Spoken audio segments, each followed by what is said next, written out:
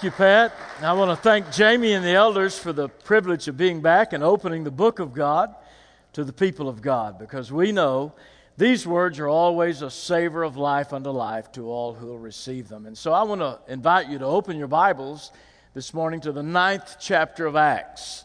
And immediately, many of us would recognize that's one of those great mountain peaks in Scripture when Saul, that first century terrorist, comes to know Christ, and his life is dramatically transformed, becomes the great apostle Paul, gave you almost half your New Testament, and was the great missiologist and church planner and theologian, and he was converted to Christ here in chapter 9.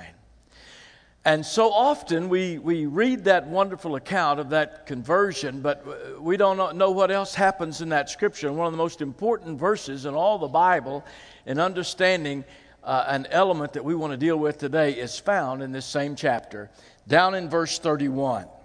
The Bible says, "So the church throughout all Judea and Galilee and Samaria had peace and was being built up, was being edified. And walking in the fear of the Lord and in the comfort of the Holy Spirit, it multiplied."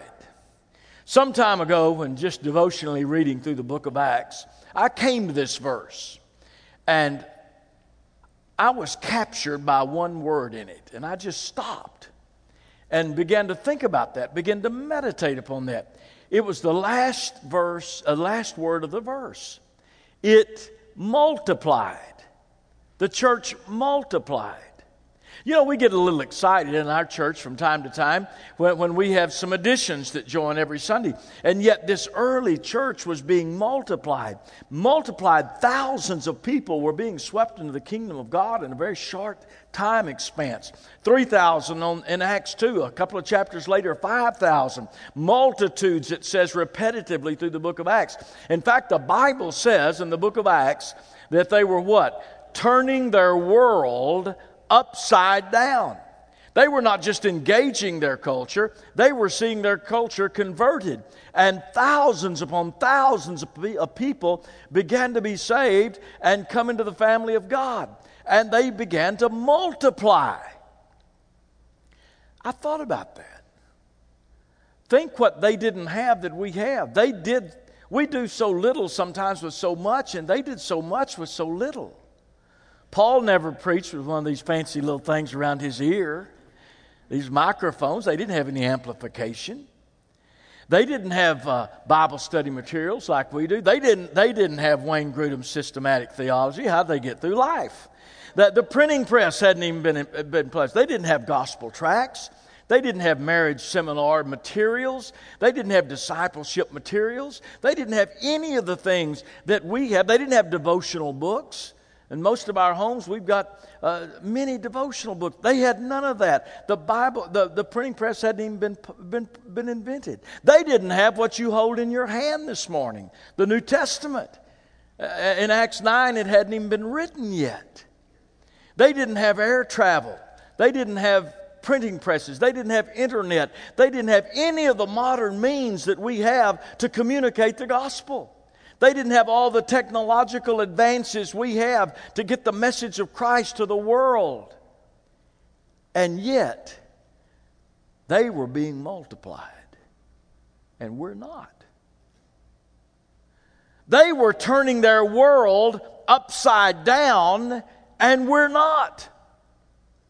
Did they have something that somewhere along the line, and all of our sophistication, our technology, and our familiarity with the gospel message, did they have something back there in that early church that is ours today, but that somewhere along the line we seem to have forgotten? I think they did. I think it was the key to everything they were doing. And it's found right here in this verse. And if we could recover it, it might be said of us what was said of them. Note that verse very carefully. It says, "Then the church throughout all Judea and Galilee and Samaria had peace and was being built up and walking in the fear of the Lord and walking in the fear of the Lord." Who's doing that today? When's the last time we Bible believers gave conscious thought of living in an environment of the fear of God today? Who of us could define what it really is to fear God, or to walk in the fear of God, or to live in this environment of the fear of God? And yet when you read the book of Acts, this concept is basically on every page of the book of Acts. They were living in an environment of the fear of God. They were walking in the fear of God. It permeated their existence. It permeated their thought processes. It permeated their lives. This concept of walking in the fear of God. You see, we live in a no-fear culture. In fact, we've raised a couple of generations in the Western world, and in our nation particularly, by and large, not all of them, but by and large have been raised to believe there were no moral absolutes. And so consequently, relativism becomes rampant. And we've raised a couple of generations with no fear. In fact, you know, there's even an apparel company that markets to them. Have you ever seen those caps that just say no fear, or those t-shirts just say no fear? And instead of the church engaging the culture, well, if we're not careful, what subtly happens is that the culture creeps in and seems to penetrate the very church culture. So that we wake up to realize that we too are living in what one might refer to as a no-fear culture, where this concept of the fear of God becomes a forgotten concept, even in the experience of those of us who have a daily devotional life. So I want to pose 3 questions this morning before we go. First of all, a why question. Why do we seem to be living in a no-fear culture in Western Christianity? Secondly, a what question. What does it really mean to walk in the fear of God? Does it mean that God has this big club of retribution, and if you say something wrong or do something wrong or don't do this or do that and don't do that, that He's going to hit you over the head with this club of retribution, and you've got to walk around on eggshells because you're afraid that something bad's going to happen to you? If that's your fear of the Lord, it's foreign to the biblical concept. A why question, a what question, and finally a how question. How can we put a handle on biblical truth that we're going to hear in the next 20 minutes or so, and walk out of this room like they were walking in the fear of God, so that it might be said of us that we had peace and were being edified and walking in the fear of the Lord and the comfort of the Holy Spirit? We too began to turn our world upside down. We too began to see God do something that there would be no explanation for except the power of God and the move of God upon our life and upon our church. First of all, a why question. Why do we seem to be living in a no-fear culture? Could it be that without really realizing, some of us in the Western world have lost sense of the holiness of God? He's a holy God. The word means He's different. He's apart. He's set apart. In fact, the Bible says that Habakkuk says that He is so holy that He cannot look upon sin. That's why the darkness was enveloped for those 3 hours when God turned His back, when Christ became sin for us on the cross. And what has happened very subtly in some places is that we seem to, in an honest quest and in a sincere desire to reach these lost couple of generations that are out there, hoping that we can somehow make the gospel more palatable for them to accept. If we're not careful, what some of us do is take God off the throne of His holiness and bring Him down here on our human level, so much so that He becomes our good buddy, or somebody we have such little reverence for we could run up to in a youth rally somewhere and sort of give a high five to. Do you remember Isaiah?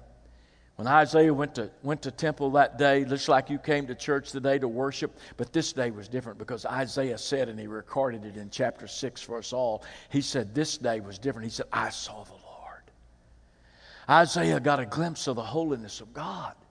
And he said, I saw the Lord. And Isaiah said He was high and He was lifted up, and the train of His robe was filling the temple. And Isaiah said that angelic choir and that antiphonal chorus began to sing back and forth to one another in that scene. Holy, holy, holy is the Lord God of hosts. You think Isaiah's first inclination was to run up there to the throne and give him a high five? No. Remember what he said? He said, woe is me, because I'm undone. And I'm a man of unclean lips, and I'm hanging around a bunch of folks like that. Why? Because my eyes have seen the King, the Lord of hosts. When we see him in the beauty of his holiness, we see ourselves as we really are. Remember John? All the other apostles had met a martyr's death, and John, over 90 years of age, exiled out on that rock of an island called Patmos, where the Romans dumped the criminals and the mentally insane to fare for themselves. And John, because of the gospel and the blood of Christ, was exiled over there, over 90 years of age. And God gave him the revelation, the apocalypse, the unveiling. And in chapter 1, he sees the Lord Jesus Christ in the beauty of his holiness and radiance. You think John's first inclination was to say, hey, good buddy, you're shining today. You're looking good today. No. You remember what he said? He said, I fell down at his feet like I was a dead man. If we had time today, and we don't, I'd like to walk you through every man and woman in this Bible that had the power of God on them, the anointing, the hand of God. I don't care what terminology you use. And you know what we'd find? We would find that there was a common thread woven through the fabric of the experience of every single one of them. And you know what it is? That in one way or another, it said of them that they were walking in the fear of the Lord. All those Old Testament saints, you remember them? They were walking in the fear of God. All those Old Testament saints. Remember Noah? The Bible says in Hebrews 11 that by fear Noah built the ark. Remember the Hebrew midwives when the Pharaoh declared that all those male babies be put to death that were 2 years of age and under? It was those those midwives in Exodus chapter 1 that in verse 17 that says they feared God more than they feared Pharaoh, and they saved those little baby boys. The fear of God's on all those Old Testament saints. Moses led the children of Israel for 40 years through the wilderness wandering. Got them to the portal of the promised land on the eastern shore of Jordan. Knew he was going to go up on Mount Nebo and die. And so what did he do? He preached a series of sermons to the people of Israel. They're called the sermons of remembrance. It's what your book of Deuteronomy is in your Bible. And in Deuteronomy 10, he says to them, I'm going to go up on Nebo and die. You're going to go into the promised land. And then he asks a question in Deuteronomy 10, verse 12. What does the Lord require of you as you go in? Think about that. After 40 years since the Red Sea experience, now they're going to go into the promised land, Canaan. And he asks a question, what does the Lord require of you as you go in? And here it was, but to fear him as you go. That was God's requirement. So Joshua takes them through dry shod, through the Jordan, begins the conquest of the promised land. Then way down at the end of Joshua's life, in his book, Joshua chapter 24, verse 14, he gathers the people together for his final words to them after all they had experienced together. And what does he say in Joshua 24:14? Now then, I'm leaving you, but fear the Lord and serve him with all faithfulness. All those Old Testament saints. How about that Proverbs 31 woman? We pastors like to march her out on Mother's Day. And we just go right down that list of how perfect she is. And every mom there goes to lunch feeling about half guilty by the time we're through. But if you read far enough into Proverbs 31, you'll find the secret of her life. It's in Proverbs 31, verse 30, where it says this, a woman who fears the Lord, she shall be praised. All those Old Testament saints. We turn our Bibles into the book of into the Gospels. The stories in Matthew, Mark, Luke, and John of how Christ was alive in the flesh, walking the ways of this world, speaking the world's greatest words ever spoken. And in Luke chapter 1, the first chapter of Luke's Gospel, we're introduced to a young teenage virgin girl, pregnant. Think about it. With the long-awaited Christos, anointed one, Messiah, growing in her womb. And in Luke 1, she sings a song of praise to the Lord. We call it the Magnificat. And she sings, my soul doth magnify the Lord, and my spirit has rejoiced in God, my Savior. And she goes on in that song to sing, His mercy is on those who fear Him. Same chapter, Zacharias lost his speech, you remember? And he got it back, and the Bible says fear fell upon all of them. In Luke 9, Jesus heals a paralytic. And verse 26 says they were all amazed and they were filled with fear. In Luke 7, he's going through a village called Nain, and he comes upon a funeral procession. Bad enough, there's a widow in black following the casket, but this isn't the funeral of her husband. He'd previously died. This is the funeral of her boy. And Jesus brought life to that boy. And verse 16 of Luke 7 says, fear fell upon all of them in the village of Nain, and the name of Jesus Christ was glorified. It's all through the Gospels. We turn our Bibles into the book of Acts, the dynamic story of the Acts of the Holy Spirit in the lives of these early believers who turned their world upside down. Acts 2, Peter preaches the great Pentecostal proclamation. 3,000 people saved and baptized that day. And what does it say down in verse 42? Fear fell upon all of them, and many signs and wonders were done by the apostles. In Acts 5, we're introduced to a couple causing dissension in the church. Ananias and Sapphira. They were lying to the church. Worse, they were lying to the Holy Ghost, and God struck them dead, remember? And remember what Acts 5:11 says? Great fear came upon all the church. In Acts 10, Peter takes the gospel to Cornelius up at Caesarea, the first Gentile convert, the door that opened for most of us in this room to get in.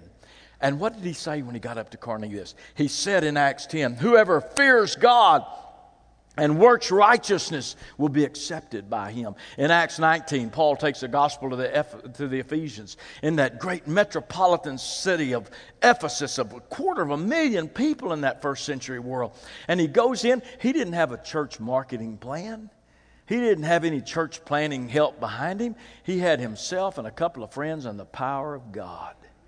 And he went in and turned that city upside down with the preaching of the gospel. And Acts chapter 19, verse 17 says they were all amazed and filled with fear. It's all through the book of Acts. Then we turn our Bibles into the epistles. The instructions to you and me from Paul and a few of these others, the instructions to us in this dispensation of grace. It's all through the epistles. In Romans 3, Paul laments a people, he said, who have, quote, no fear of God before their eyes anymore. In Romans 11, verse 20, he says, stand by faith, don't be haughty, but fear the Lord.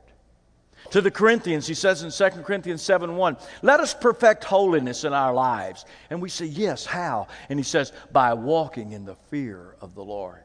In Acts 5, that great chapter where it talks about the husband-wife relationship, the parent-child relationship, the employer-employee relationship, in the context of verse 21, what does he say? In Ephesians 5:21. Submit yourselves, therefore, one to another, and listen to the last part of that verse, in the fear of the Lord. Now, I've heard that verse quoted 1,000 times, but all the time, it's usually about the first part of it. Submit yourselves one to another. But do you know that our very relationships, the way I live with my wife and my kids and those with whom I work and those in my social arena, I am to be living in an environment of the fear of God. I don't have time to go through all these epistles. It's in all the epistles. And finally, we get to the last book of the Bible, the Revelation, and we're introduced to an incredible scene in chapter 19 where all the redeemed of all the ages, every tongue, every tribe, every nation, every people who've ever been redeemed are around the throne of God, worshiping the Lord Jesus Christ, the Lamb of God. And then all of a sudden it comes to a halt. And verse 5 of Revelation 19 says, a loud voice comes from the throne. And listen to what it says. Praise our God, all you servants who fear Him, both great and small. That's who will be praising Him around the throne. So I have a why question. Why? When all those Old Testament saints, all through the Gospels, all through the book of Acts, all through these epistles instructing you and me right now in this dispensation of grace in which we live. And even finally, when we get to heaven, is the constant theme of all of God's people. This attitude of walking in the fear of the Lord. Why is it something that some of us who truly love Him and worship Him haven't thought about lately? Could it be we need to recapture a glimpse of the holiness of God in our own experience? Secondly, a what question? What does it mean to walk in the fear of God? Does it mean that you have to live in constant fright? That He does have this club of retribution. He's going to pound you over the head if you do something, say something wrong. Does it mean you have to live in constant fright or constant flight? That you just got to run, and hide. If that's your concept, it's foreign. Listen, the most common Old Testament word, it really means to stand in awe before Him with reverence and respect. And the most common word we translate in the New Testament means, it's so akin to that Hebrew word. It has to do with this reverential awe. To so stand before the Lord with this reverential awe and respect, so much so that it becomes the controlling motivation of your life. So what happens in a church culture when walking in the fear of the Lord becomes a forgotten concept? There emerges into that church culture an antinomianistic attitude. That just means it exhibits little restraint of evil. And moral failure becomes epidemic. Not just in the pew, but in the pulpit. When walking in the fear of the Lord becomes a forgotten concept. I came to know Christ when I was 17. I had a good mom and dad. They were moral people. We didn't grow up in the church. They didn't take me to church. After I came to Christ, they did and served Him the rest of their lives. But when I was 17 and converted to Christ, after a young man witnessed to me at a basketball game one night and took me to a gospel preaching church the next Sunday, I could count on that hand as a 17-year-old how many times I'd ever been in church in my life. And they were basically all of them midnight mass on Christmas Eve with all my cousins and uncles and aunts that gathered on Christmas Eve. I didn't know Matthew, Mark, Luke, and John were books of the Bible. And that young man that witnessed to me took me to the Sagamore Hill Baptist Church in East Fort Worth. It was a great church back in the 60s when I was a teenager in those days. In fact, over 100 of us from that church went out into gospel ministry in that decade. Had a large youth group. I was on January 3rd, 1965, as a 17-year-old. I was converted to. I'm 63, so let me just don't add it up. I'll tell you right now, I'm going to be 64 next week, actually. But I was converted that day, and there was another young man there, Jack Graham. He's pastor of the Prestonwood Baptist Church over in Fort Worth today, Dallas today, and he was there the day I was saved. We became accountability partners. We preached together on the streets of Fort Worth back there as teenagers, and we both pastored in Oklahoma in the 70s, close to each other. I was 15 years at the First Baptist Church of Fort Lauderdale, and Jack had been called to the First Baptist Church of West Palm Beach, 30 miles from you for those 15 years. In the early 90s, I went back to pastor First Baptist Dallas, and he went to pastor Prestonwood in Dallas. So we've been together all of our lives. But when we got back to Dallas in the early 90s, we heard there was going to be a reunion over at Sagamore Hill. Of all those people we were teenagers with in the 60s, hadn't seen them in a quarter of a century. And we were really excited about going back and seeing all those guys we ran around with and the girls we used to date. And you know how reunions are. You want to go back and see folks. My wife, Susie, didn't grow up in that church, nor did Jack's wife, Deb, and they weren't nearly as excited about it as we were. But on the given night, we went over to the reunion. Had a great time. We were driving back to Dallas from Fort Worth that night. And Jack and I were sitting in the front, and we said, we were talking about how great it was to go back and look at every guy we ran around with and every girl we ever dated and have no regrets. And we said, what did we have back there when our hearts were so hot for God? And what did we remembered we had a pastor who pastored there 43 years, Fred Swank. We had a pastor who taught us to walk in the fear of God as young people. And you know what he taught us? He taught me that walking in the fear of God was not the fear that God was going to put His hand on me. It was the fear that God might take His hand off of me. That God might take His hand of anointing and God's hand of blessing, protection off of me. That's what it is to walk in the fear of God. That you don't want to say something, you don't want to look at something, you don't want to go somewhere that might cause God to take His hand of blessing off of you. This is what Paul feared when Paul said to the Corinthians, I fear that when I myself have preached to others, I might become a castaway. God might put me up there on the shelf. This is what the prayer of Jabez is about. It's not some little get-rich-quick formula that you can pray. What did Jabez pray? That your hand might be upon me. That's the fear of God. It's not the fear that God will put His hand on you, but the fear that God might take His hand off of you. When you begin to live in that environment, it'll make a difference in what you do when you get to temptation's corner. It'll make a difference in which way you turn at intersections of life. It'll make a difference in what you watch and in what you say and in where you go and with whom you go. When you live in this environment of the fear of the Lord, that you don't want to do anything that might take God's hand of blessing off of you. Now, what happens when you begin to live in that environment? What happens when you begin to walk in the fear of God, conscious of it? I want to tell you what will happen. God will give you a supernatural ability to overcome your sinful desires. Anytime we gather in a crowd this big, there's somebody here today with that secret sin. Nobody else in this room knows about it, but you do. And you go back to it, and then you ask God to forgive you, and you're never going to do it again, and you go right back to it. You just repeat the process over and over and over. When you start walking in the fear of God, I want to tell you what will happen. God will give you a supernatural ability to overcome that sinful desire. You say, well, that's your idea. No, that's the Bible idea. It's what Proverbs says. Proverbs 16, verse 6. Listen to what it says. By the fear of the Lord, one departs from evil. Did you hear that? By the fear of the Lord, one departs from evil. God will give you a supernatural ability to overcome your sinful desires. What about Moses at Sinai in Exodus 20? Verse 20.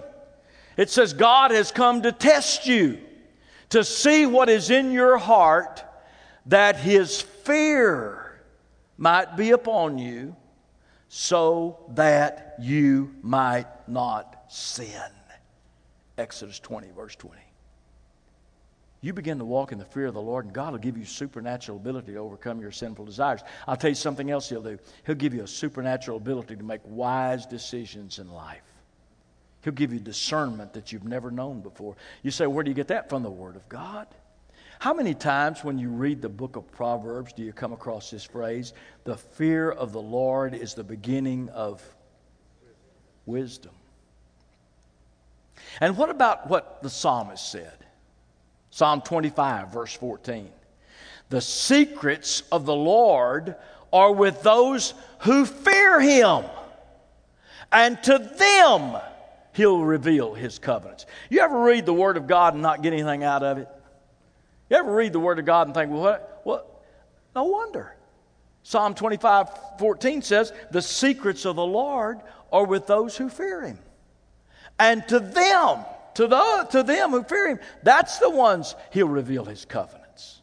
You begin to walk in the fear of God, you'll be astounded at the wisdom and the discernment that you'll get in life that you need, and the ability to overcome sinful desires. I'd like to walk around this a little bit more, but our time is gone, so we're going to have to run to the third question. First of all, a why question. Secondly, a what question. What is the fear of the Lord? Not the fear God will put His hand on you, but the fear that God might take His hand off of you. And finally, a how question. How can we put a handle on biblical truth today so that you and I can walk out that door like they did in the fear of the Lord? So that it can permeate our thought processes this week. So that we can live in that environment in our home and at our office. That it might be said of us what was said of them. How can we do it? Where do we begin to find out the how? Like everything else in the Christian life. With the Word of God. So I'll take you back to Sinai. Not to Sinai, to the eastern shore of the Jordan, where Moses is there with the people of Israel before he goes on Nebo and dies, before they go into the promised land. Deuteronomy chapter 31 is one of the most beautiful scenes in Scripture. He gathers all the people of Israel together before he dies. And he takes the Word of God, the tablets of stone written with God's own finger he had received at Mount Sinai. And the Bible says he holds it up before the people. A hush comes over the crowd. And Moses, that great leader, reads to them the Word of God. And then listen to what he says, Deuteronomy 31, 10 through 13. That you may hear these words and learn to fear the Lord. And that your children may hear these words and learn to fear the Lord as long as you live in that land you're about to possess. It's a learned behavior. So I want to challenge you in the normal traffic pattern of your devotional life and reading. Every time you come across this concept, the fear of God, the fear of the Lord, circle it. You'll be amazed how every day God will keep it before your eyes. Every day God will remind you to walk in the fear of God. And so to close the how question, I just want to simply close with an illustration to better show you than tell you about this attitude of the fear of the Lord. When I was 16 years old, before I came to Christ, I had a mom and dad who sacrificed so much for me. My dad never made $10,000 a year in his life. And they didn't think they could have children. They had been married for over 15 years when I was born. They were both 40 when I was born, about or more. And they didn't think they'd have kids. So here I came, and they sacrificed so much for me. I never played in a ball game from Little League on. I didn't see my dad in the stands. If it was baseball season, my glove was just as good as anybody's on the baseball team. If it was track season, my spikes were just as nice and new and shiny as anybody's on the track team. I never remember my mom, from my first conscious thought till I went off to college, ever buying a dress or a blouse or a pair of slacks or a shirt or a skirt or anything. Twice a year there'd come this big parcel from Stanford, Texas, out in West Texas where my great aunt Lily lived. And the clothes she no longer wears, she sent to my mom. My mom wore those clothes. When I was 16, I'd always had aspirations. I wanted to go to law school. And when I was 10 or 12, if I had a day off, I'd get on the bus, go downtown Fort Worth, sit in the courtroom all day long, watch trials. And I knew my mom and dad weren't going to be able to help me afford to go to college, much less to law school. So when I was a junior in high school, I quit playing ball and I went to work. I got a job after school every day, and I got a job on the weekends. And when I was junior in high school, I needed a car. Not for social reasons. I needed a car to go from school to work to these jobs that I was had, and I was trying to save some money. And I knew we couldn't afford it. My mom went to work at D. McRae Elementary making pies during the noon hour. And between what she could put aside and what I could do, and my dad, I got a car when I was a junior in high school. Now, this is the mid-'60s. The car was almost 10 years old. It was a 56 Chevrolet. Oh, man, do I wish I still had that 56 Chevrolet today. Because it'd be worth a lot more than that $250 we paid on it. We put $50, I got more than that in my pocket right now. We put $50 hard cold cash down on that car and financed the other $200. And when I got that car, my dad set down some rules. I couldn't leave the house to go get in that car. I didn't stop at his chair in the living room and answer 4 questions. Where are you going? Who are you going with? What are you going to be doing? When are you going to be home? Boy, it used to tick me off to have to do that every time. Especially when my buddies were with me, had no curfew, could do whatever they wanted to, when they wanted to. I'd stop my daddy's chair and tell him where I was going, who I was going with, what I was going to do, when I was going to be home. One Friday night after we'd taken our dates home, the guys I ran around, we hung out at a place called Sutter's Barbecue in East Fort Worth. Had a little barbecue shack back there. You could go in, had a counter up there and a few booths. But out front, they had something that was really neat back there in the golden oldie 60 days. Kids never heard of this today, but there's this big awning that went all the way in front of Sutter's Barbecue. And you'd pull your car up under that awning, and they had people called car hops back in those days. And you'd roll your window down because nobody had electric window, and they'd bring that aluminum tray out there and stick it on the window and have that bar go down. I'd bring you out a barbecue sandwich, root beer, Coke or something. So, well, one night we'd taken our dates home. We all pulled in down here at this end of that awning. We were standing out in front of a car drinking a Coke and just talking like teenage boys do. All of a sudden, I saw my dad drive into Sutter's Barbecue. I thought, my goodness, what's he doing here? In fact, I've never seen him eat out in my life. I've never seen him out past 8 or 9 o'clock unless we went into extra innings in a ball game in my life. What's he doing here? And I looked at my watch and I said, uh-oh, I know why he's here. I was supposed to have been home 45 minutes ago. So fortunately, he didn't see me down at this end. I positioned myself around my friends where I could see him, and he pulled his car down at this end of that awning. And I could see the lights, and he pulled it up, and he stopped, and I could see the lights go off. He got out of the car, and about the time he got to the front of his car, he saw me. Now, you ever seen how those F-16 fighter pilots lock in on that target? Right before they drop that bomb, get him right in that target. Man, our eyes just locked. I'm down there going boom, boom, boom, boom, boom. What, is he going to come down here and embarrass me in front of me? What's he going to do? And here's what he did. He just stared at me. And then here's what he did. And then he just locked back in. And he got in his car and he drove off. I beat him home. And I'm going to tell you why. I feared my daddy. Not physically. I was 16 or 17. He was almost 60. I could have taken him down physically if I'd have had to. I didn't fear him physically. I'll tell you what I feared. And I feared this not long ago when he was 95, when he breathed his last breath holding that hand right there. The thing I feared the most that night as a teenager and throughout the rest of my life is that after all he had sacrificed for me, the thing I feared the most, that I would do anything that would dishonor or displease my dad. Friend, that's what we're talking about.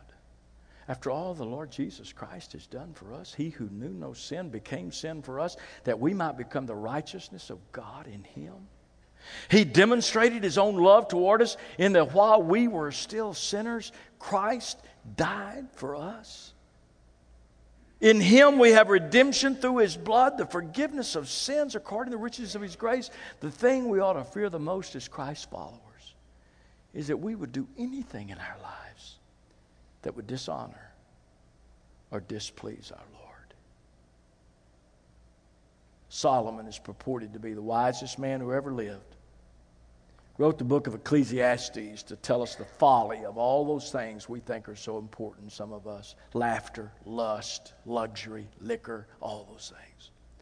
He closed the book way down in the last chapter, chapter 12, down at the end in verse 10, by saying this. Now then, he said, hear the conclusion of the whole matter. Well, that ought to make us perk our ears up. When the wisest man who ever lived says that, especially when he's inspired of the Holy Spirit. Listen to what he said. Now then, hear the conclusion of the whole matter. Fear God. Fear God. That's it. And keep his commandments.